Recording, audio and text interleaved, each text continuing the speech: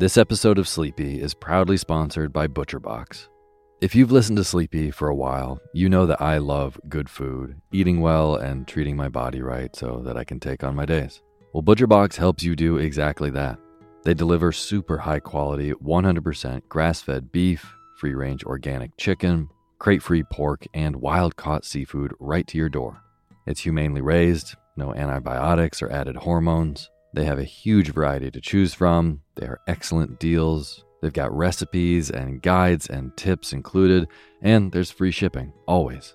Eating well is a huge factor in getting a good night's sleep, as is sometimes saving the trip to the grocery store and taking some stress out of your daily schedule. I have been loving these deliveries for those reasons. Been cooking up their steak tips with eggs in the morning with butter and scallions and soy sauce, and I also made a delicious brine chicken roast with lemon parsley gravy. So good. The prices for this kind of quality and convenience is really impressive. ButcherBox has made me very happy. So sign up at butcherbox.com/sleepy and get our special deal. ButcherBox is offering our listeners a free for a year offer plus an additional $20 off. Choose salmon, chicken breast, or steak tips free in every order for a year. Sign up today at butcherbox.com/sleepy and use code SLEEPY to choose your free for a year offer. Plus, get $20 off your first order. butcherbox.com/sleepy. Eat well, sleep well.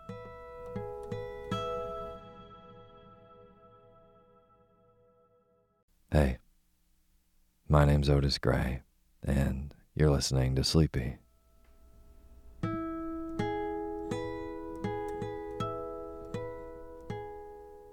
Podcast where I read old books to help you get to sleep, and a proud member of the Airwave Podcast Network. I have got a wonderful, snoozy bedtime story for you tonight.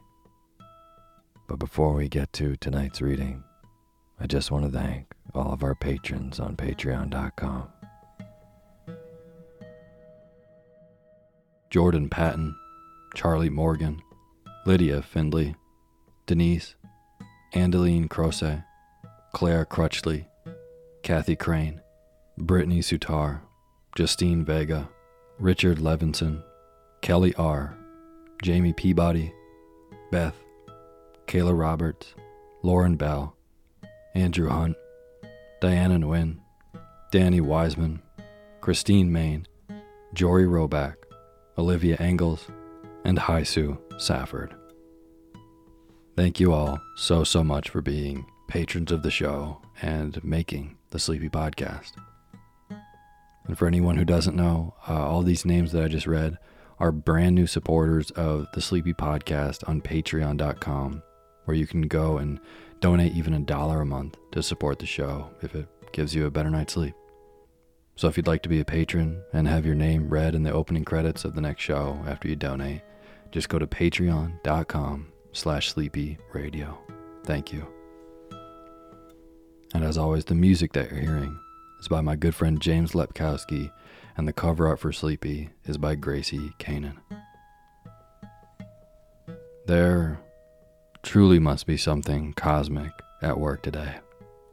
Not only is it the 100th episode of the Sleepy Podcast, but it's also Mother's Day. How crazy is that? And in the spirit of Mother's Day, I would love to pass along a gift to one of our listeners. A special Happy Mother's Day to Shira Heller from her husband Avi, her kids Nadav, Renat, Uriel, and her brother-in-law, Mayor. They say, thanks so much for being the best mom ever, always using the word and, never but, feeding us and making sure we don't act like we were raised by wolves. Happy Mother's Day, Shira. I hope I can keep helping you sleep. It sounds like you've earned it. This episode is dedicated to all mothers around the world because really, they are the inspiration for this show. They're the only reason it works. Because for thousands of years, mothers have been reading to their kids or telling them stories to the point that we're now genetically susceptible to the lull of a good story to put us at ease and help us drift off into a deep, deep, careless sleep, no matter how old we are. This show would be absolutely nothing without everything mothers have been doing since the dawn of time. So thank you, and an extraordinary happy Mother's Day to my own mom. Without you, I wouldn't be anything. Thank you. Love you. It's been so crazy looking forward to making this 100th episode, and now that it's here, it's really hard to believe. It's made me look back at the podcast feed, and in a way, each episode brings me back to exactly where I was when I read it. What was happening in my life, how I was feeling. Like I can so vividly remember where I was when I read each of these stories for each episode. And that's been a real gift, to have this timeline to look back on. And I really have all of you to thank for that. So thank you so much. And in the spirit of looking back fondly and looking forward eagerly, tonight I'll be reading The Time Machine by H.G. Wells. Thank you all for sticking around for these 100 episodes. I really hope to bring you 100 more. So now's the time for you to fluff up your pillow just how you like it. Feel yourself melt into your bed. Get real comfortable. Close your eyes and let me read to you.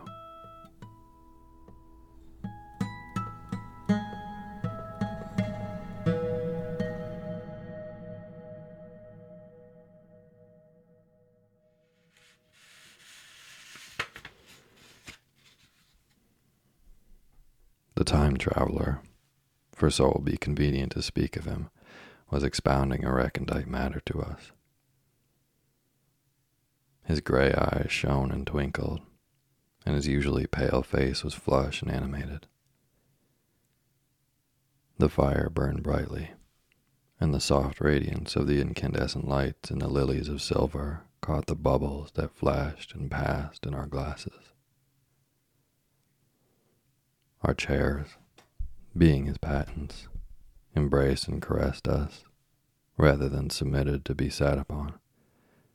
And there was that luxurious, after-dinner atmosphere, when thought roams gracefully free of the trammels of precision. And he put it to us this way, marking the points with a lean forefinger, as we sat and lazily admired his earnestness over this new paradox, as we thought it, and his fecundity. You must follow me carefully. I shall have to controvert one or two ideas that are almost universally accepted.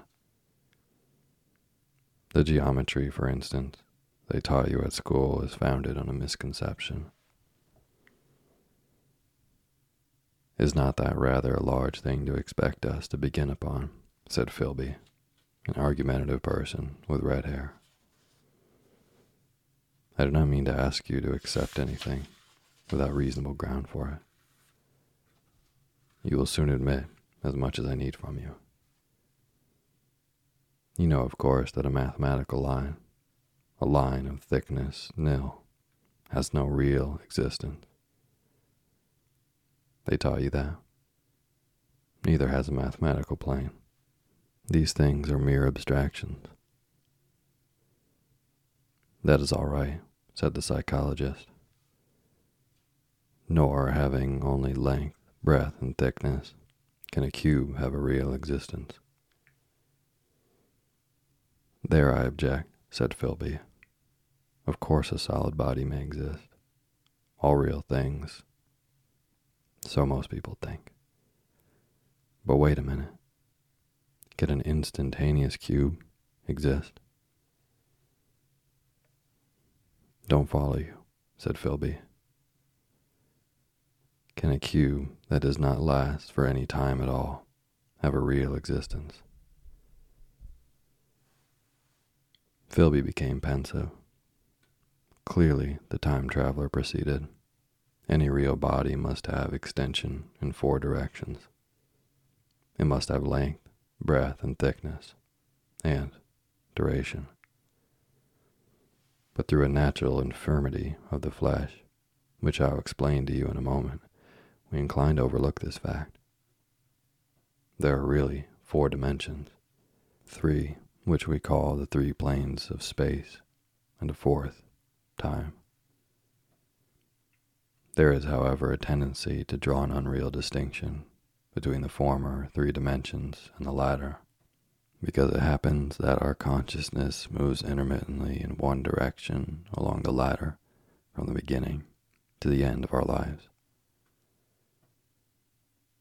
That, said a very young man, making spasmodic efforts to relight a cigar over the lamp. That, very clear indeed.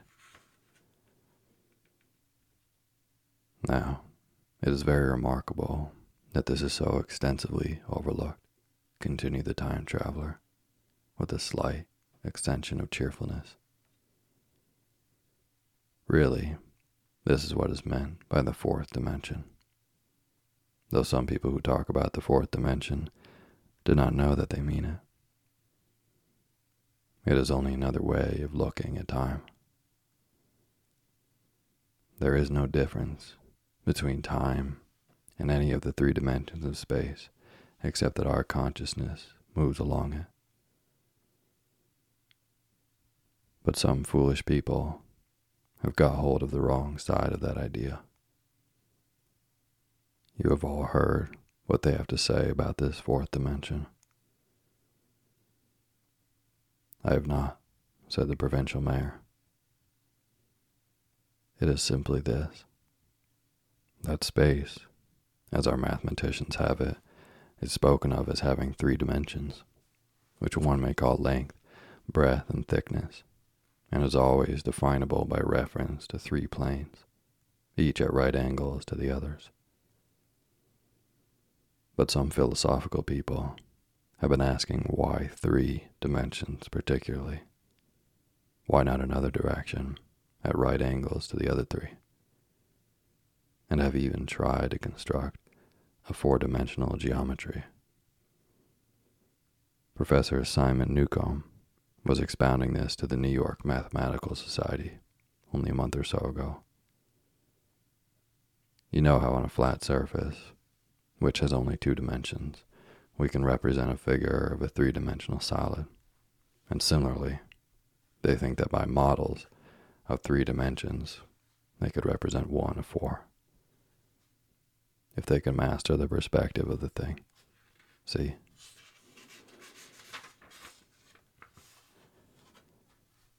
I think so, murmured the provincial mayor. And knitting his brows, he lapsed into an introspective state, his lips moving as one who repeats mystic words. Yes, I think I see it now, he said after some time, brightening in a quite transitory manner. Well, I do not mind telling you, I have been at work upon this geometry of 4 dimensions for some time. Some of my results are curious. For instance, here is a portrait of a man at 8 years old, another at 15, another at 17, another at 23, and so on. All these are evidently sections, as it were, 3-dimensional representations of his 4-dimension being, which is a fixed and unalterable thing. Scientific people, proceeded the time traveler, after the pause required for the proper assimilation of this, know very well that time is only a kind of space. Here is a popular scientific diagram, a weather record. This line I trace with my finger shows the movement of the barometer. Yesterday it was so high. Yesterday night it fell. Then this morning it rose again, and so gently upward to here. Surely the mercury, did not trace this line in any of the dimensions of space generally recognized. But certainly it traced such a line, and that line, therefore, we must conclude, was along the time dimension. But, said the medical man, staring hard at a coal in the fire, if time is really only a fourth dimension of space, why is it, and why has it always been, regarded as something different? And why cannot we move in time as we move about in the other dimensions of space? The time traveler smiled. Are you sure we can move freely in space? Right and left we can go, backward and forward freely enough, and men have always done so. I admit we move freely in 2 dimensions, but how about up and down? Gravitation limits us there. Not exactly, said the medical man. There are balloons. But before balloons, save for spasmodic jumping and the inequalities of the surface, man had no freedom of vertical movement. Still, they could move a little up and down, said the medical man. Easier, far easier down than up. And you cannot move at all in time. You cannot get away from the present moment. My dear sir, that is just where you are wrong. That is just where the whole world has gone wrong. We are always getting away from the present moment. Our mental existences, which are immaterial and have no dimensions, are passing along a time dimension with a uniform velocity from the cradle to the grave. Just as we should travel down if we began our existence 50 miles above the Earth's surface. But the great difficulty is this, interrupted the psychologist. You can move about in all directions of space, but you cannot move about in time. That is the germ of my great discovery. But you are wrong to say that we cannot move about in time. For instance, if I am recalling an incident very vividly, I go back to the instant of its occurrence. I become absent-minded, as you say. I jump back for a moment. Of course, we have no means of staying back for any length of time, any more than an animal has of staying 6 feet off the ground. But a civilized man is better off than the animal in this respect. He can go up against gravitation in a balloon, and why should he not hope that ultimately he may be able to stop or accelerate his drift along the time dimension, or even turn about and travel the other way? Oh, this, began Philby, is all... Why not? Said the time traveler. It's against reason, said Philby. What reason? Said the time traveler. You can show black as white by argument, said Philby, but you will never convince me. Possibly not, said the time traveler. But now you begin to see the object of my investigations into the geometry of 4 dimensions. Long ago, I had a vague inkling of a machine. To travel through time, exclaimed the very young man. That shall travel indifferently in any direction of space and time, as the driver determines. Philby contented himself with laughter. But I have experimental verification, said the time traveler. It would be remarkably convenient for the historian, the psychologist suggested. One might travel back and verify the accepted account of the Battle of Hastings, for instance. Don't you think you would attract attention? Said the medical man. Our ancestors had no great tolerance for anachronisms. One might get one's Greek from the very lips of Homer and Plato, the very young man thought. in which case they would certainly plow you for the little go. The German scholars have improved Greek so much. Then there is the future, said the very young man. Just think. One might invest all one's money, leave it to the accumulate at interest, and hurry on ahead. To discover a society, said I, erected on a strictly communistic basis. Of all the wild, extravagant theories, began the psychologist. Yes, so it seemed to me, and so I never talked of it until... Experimental verification, cried I. You are going to verify that. The experiment, cried Philby, who was getting brain-weary. Let's see your experiment, anyhow, said the psychologist, though it's all humbug, you know. The time traveler smiled round at us. Then, still smiling faintly, and with his hands deep in his trousers pockets, he walked slowly out of the room, and we heard his slippers shuffling down the long passage to his laboratory. The psychologist looked at us. I wonder what he's got. Some sleight of hand trick or other, said the medical man, and Philby tried to tell us about a conjurer he had seen at Burslem, but before he had finished his preface, the time traveler came back, and Philby's anecdote collapsed. The thing the time traveler held in his hand was a glittering metallic framework, scarcely larger than a small clock, and very delicately made. There was ivory in it, and some transparent crystalline substance. And now I must be explicit, for this that follows, unless his explanation is to be accepted, is an absolutely unaccountable thing. He took one of the small octagonal tables that were scattered about the room and set it in front of the fire, with two legs on the hearthrug. On this table he placed the mechanism. Then he drew up a chair and sat down. The only other object on the table was a small, shaded lamp, the bright light of which fell upon the model.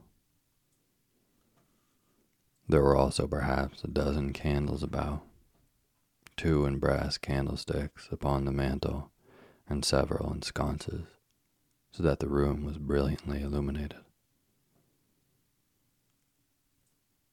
I sat in a low armchair nearest the fire, and I drew this forward so as to be almost between the time traveler and the fireplace.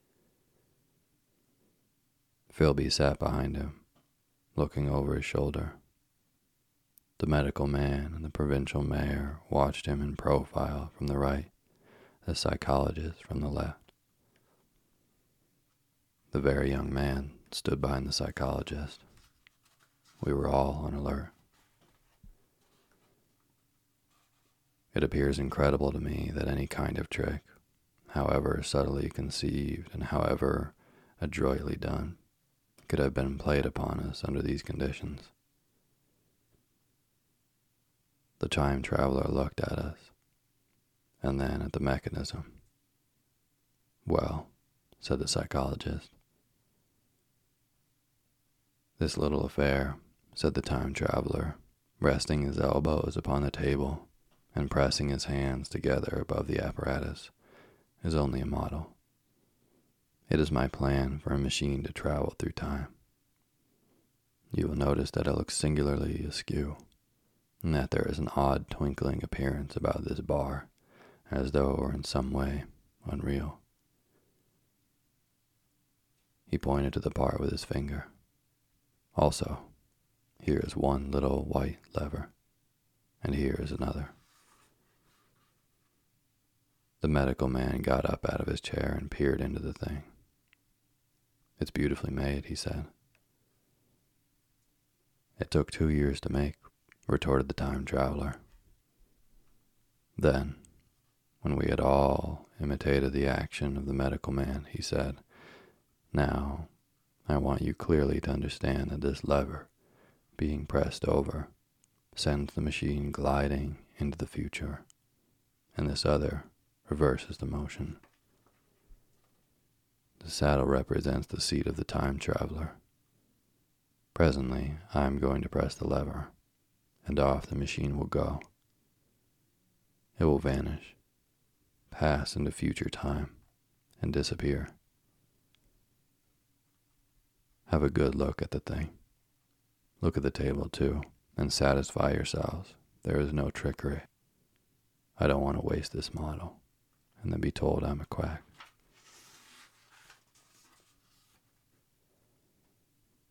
There was a minute's pause, perhaps. The psychologist seemed about to speak to me, but changed his mind. Then the time traveler put forth his finger towards the lever. "No," he said suddenly. "Lend me your hand." And turning to the psychologist, he took that individual's hand in his own and told him to put out his forefinger. So that it was the psychologist himself who sent forth the model time machine on its interminable voyage. We all saw the lever turn. I am absolutely certain there was no trickery. There was a breath of wind, and the lamp flame jumped. One of the candles on the mantel was blown out, and the little time machine suddenly swung around, became indistinct, was seen as a ghost for a second perhaps, as an eddy of faintly glittering brass and ivory, and it was gone, vanished. Save for the lamp, the table was bare. The table was bare. Everyone was silent for a minute. Then Philby said he was damned. The psychologist recovered from his stupor and suddenly looked under the table. At that, the time traveler laughed cheerfully. "Well," he said, with a reminiscence of the psychologist. Then, getting up, he went to the tobacco jar on the mantel, and with his back to us began to fill his pipe. We stared at each other. "Look here," said the medical man. "Are you in earnest about this? Do you seriously believe that the machine has traveled into time?" "Certainly," said the time traveler, stooping to light a spill at the fire. Then he turned, lighting his pipe, to look at the psychologist's face. The psychologist, to show that he was not unhinged, helped himself to a cigar and tried to light it uncut. "What is more, I have a big machine nearly finished in there," he indicated the laboratory, "and when that is put together, I mean to have a journey on my own account." "You mean to say that that machine has traveled into the future," said Philby. "Into the future or the past. I don't for certain know which." After an interval, the psychologist had inspiration. "It must have gone into the past, if it has gone anywhere," he said. "Why?" said the time traveler. "Because I presume that it has not moved in space, and if it traveled into the future, it would still be here all this time, since it must have traveled through this time." "But," I said, "if it's traveled into the past, it would have been visible when we came first into this room, and last Thursday when we were here, and the Thursday before that, and so forth." "Serious objections," remarked the provincial mayor, with an air of impartiality, turning towards the time traveler. "Not a bit," said the time traveler, and to the psychologist, "You think you can explain that? It's presentation below the threshold, you know." diluted presentation. Of course, said the psychologist, and reassured us. That's a simple point of psychology. I should have thought of it. It's plain enough, and helps the paradox delightfully. We cannot see it, nor can we appreciate this machine, any more than we can spoke of a wheel spinning or a bullet flying through the air. If it is traveling through time 50 times or 100 times faster than we are, if it gets through a minute while we get through a second, the impression it creates will of course be only 1/50th or 1/100th of what it would make if it were not traveling in time. That's plain enough. He passed his hand through the space in which the machine had been. You see, he said, laughing. We sat and stared at the vacant table for a minute or so. Then the time traveler asked us what we thought of it all. It sounds plausible enough tonight, said the medical man. But wait until tomorrow. Wait for the common sense of the morning. Would you like to see the time machine itself? Asked the time traveler. And therewith, taking the lamp in his hand, he led the way down the long, drafty corridor to his laboratory. I remember vividly the flickering light, his queer, broad head in the silhouette, the dance of the shadows, how we all followed him, puzzled but incredulous, and how there in the laboratory we beheld a larger edition of the little mechanism which we had seen vanish from before our eyes. Parts were of nickel, parts of ivory, parts had certainly been filed or sawn out of rock crystal. The thing was generally complete, but the twisted crystalline bars lay unfinished upon the bench beside some sheets of drawings, and I took one up for a better look at it. Quartz, it seemed to be. Look here, said the medical man. Are you perfectly serious? Or is this a trick? Like that ghost you showed us last Christmas? Upon that machine, said the time traveler, holding the lamp aloft, I intend to explore time. Is that plain? I was never more serious in my life. None of us quite knew how to take it. I caught Philby's eye over the shoulder of the medical man, and he winked at me, solemnly.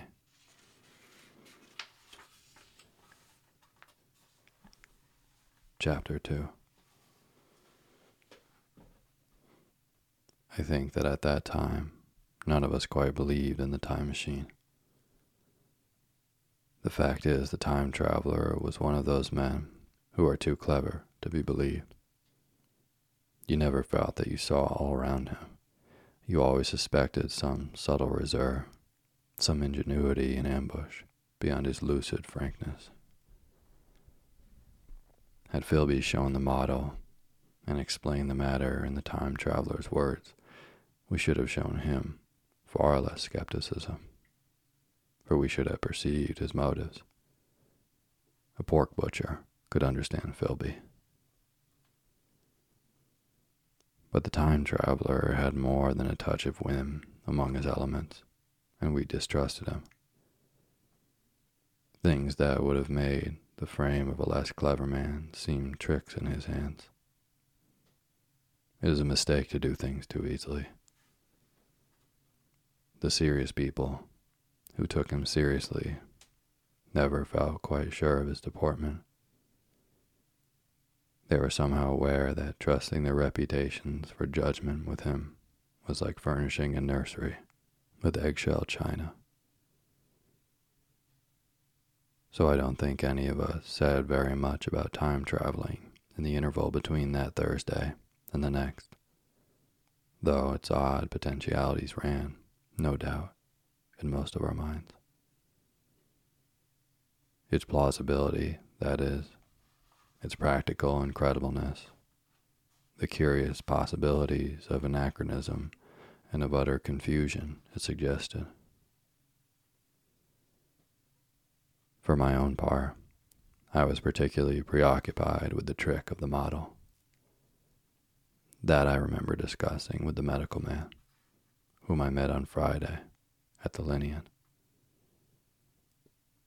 He said he had seen a similar thing at Tübingen and laid considerable stress on the blowing out of the candle. But how the trick was done, he could not explain. The next Thursday, I went again to Richmond. I suppose I was one of the time traveler's most constant guests, and arriving late, found 4 or 5 men already assembled in the drawing room. The medical man was standing before the fire with a sheet of paper in one hand and his watch in the other. I looked round for the time traveler, and "It's 7:30 now," said the medical man. "I suppose we'd better have dinner." "Where's," said I, naming our host. "You've just come?" "It's rather odd. He is unavoidably detained. He asked me in this note to lead off with dinner at 7 if he's not back. Says he'll explain when he comes."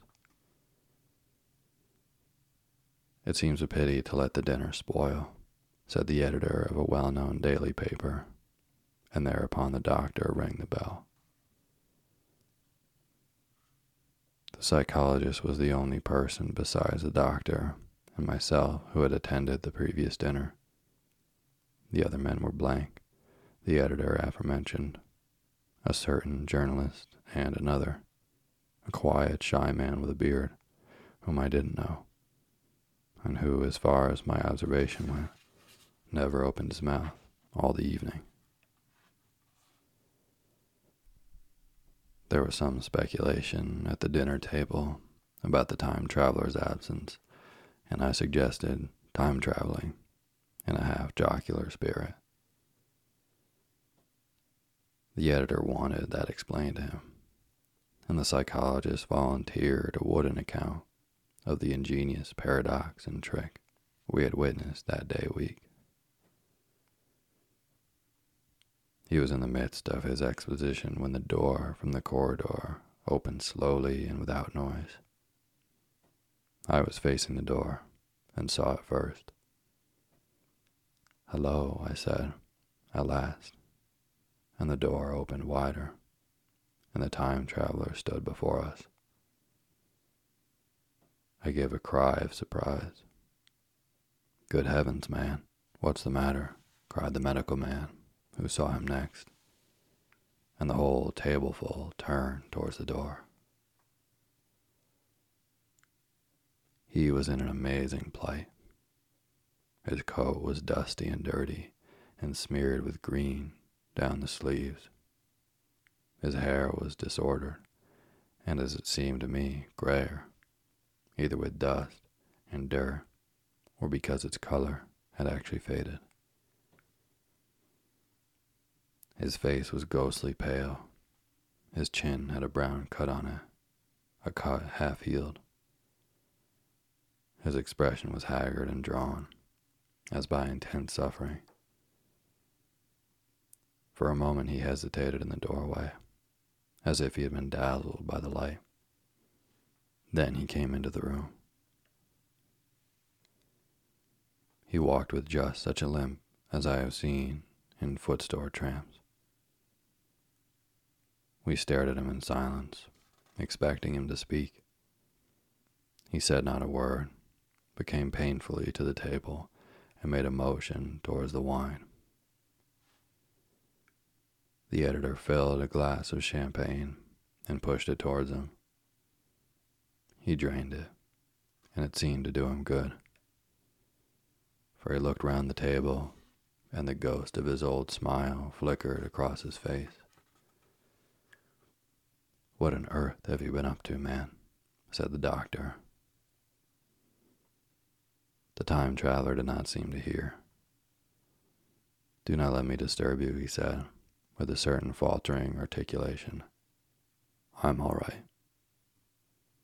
He stopped, held out his glass for more, and took it off at a draught. "That's good," he said. His eyes grew brighter, and a faint color came into his cheeks.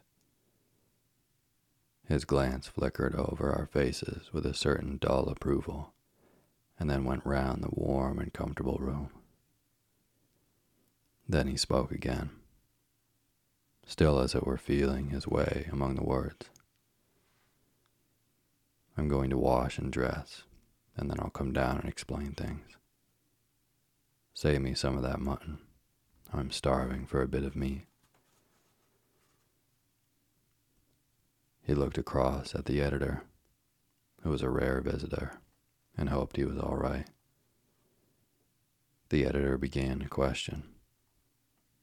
"Tell you presently," said the time traveler. "I'm funny. Be all right in a minute."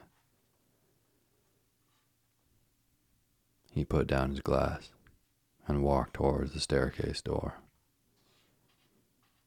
Again I remarked his lameness and the soft padding sound of his footfall, and standing up in my place, I saw his feet as he went out. He had nothing on them but a pair of tattered, blood-stained socks. Then the door closed upon him. I had half a mind to follow, till I remembered how he detested any fuss about himself. For a minute, perhaps, my mind was wool-gathering. Then, remarkable behavior of an eminent scientist, I heard the editor say, thinking, after his wont, in headlines. And this brought my attention back to the bright dinner table. "What's the game?" said the journalist. "Has he been doing the amateur cadger? I don't follow." I met the eye of the psychologist and read my own interpretation in his face. I thought of the time traveler limping painfully upstairs. I don't think anyone else had noticed his lameness.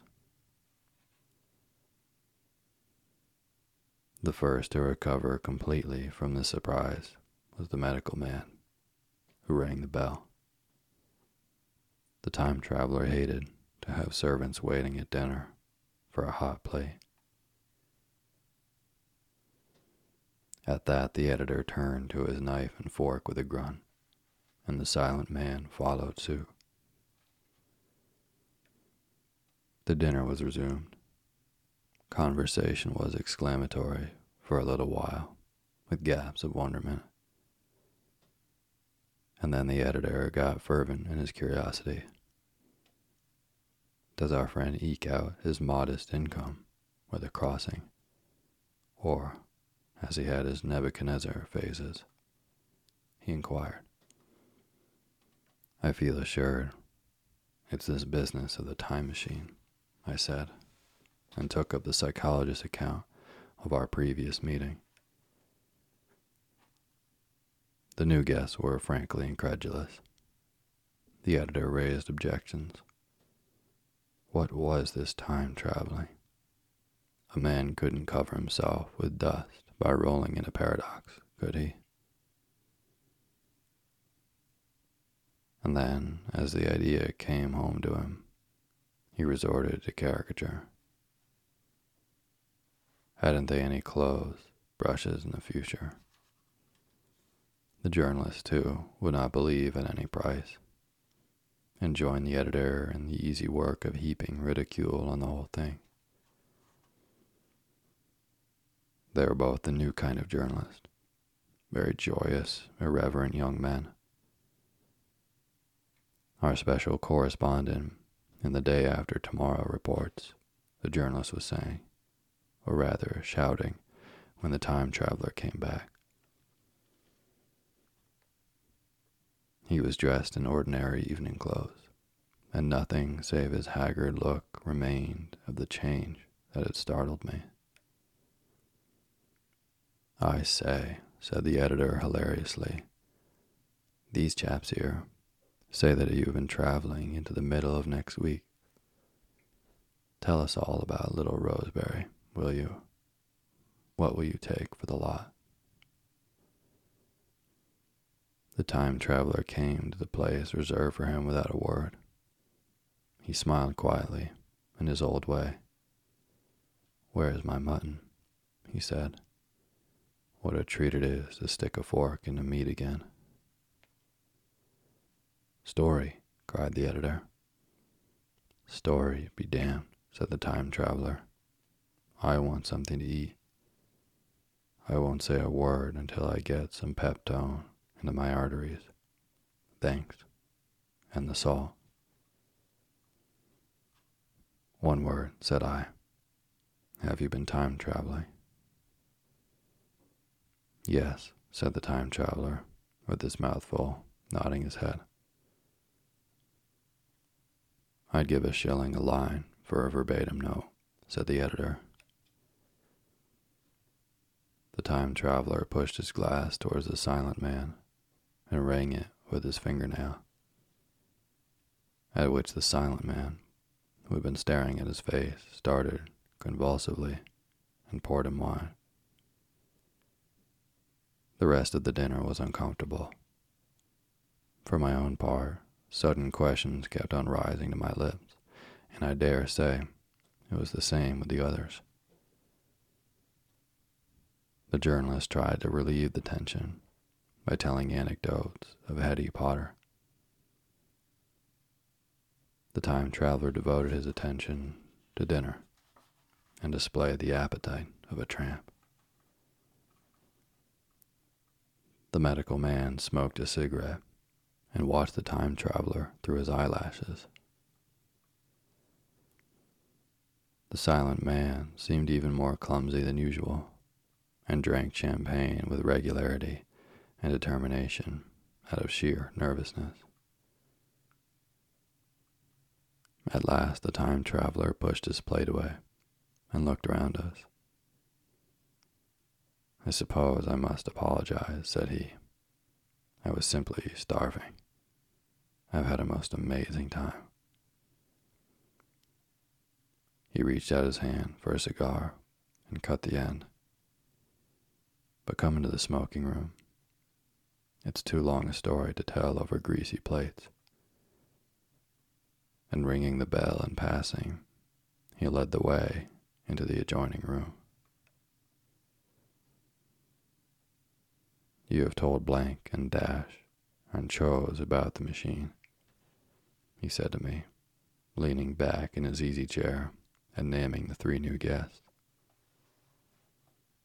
But the thing's a mere paradox, said the editor. I can't argue tonight. I don't mind telling you the story, but I can't argue. I will, he went on, tell you the story of what has happened to me, if you like, but you must refrain from interruptions. I want to tell it, badly. Most of it will sound like lying. So be it. It's true, every word of it, all the same. I was in my laboratory at 4 o'clock, and since then, I've lived 8 days. Such days as no human being ever lived before. I'm nearly worn out, but I shan't sleep till I've told this thing over to you. Then I shall go to bed. But no interruptions. Is it agreed? Agreed, said the editor. And the rest of us echoed, agreed. And with that the time traveler began his story, as I have set it forth. He sat back in his chair at first and spoke like a weary man. Afterwards he got more animated. In writing it down, I feel with only too much keenness and inadequacy of pen and ink, and above all my own inadequacy to express its quality. You read, I will suppose, attentively enough, but you cannot see the speaker's white, sincere face in the bright circle of a little lamp, nor hear the intonation of his voice. You cannot know how his expression followed the turns of his story. Most of us hearers were in shadow, but the candles in the smoking room had not been lighted, and the only face of the journalist and the legs of the silent man from the knees downward were illuminated. At first we glanced now and again at each other. After a time we ceased to do that, and looked only at the time traveler's face.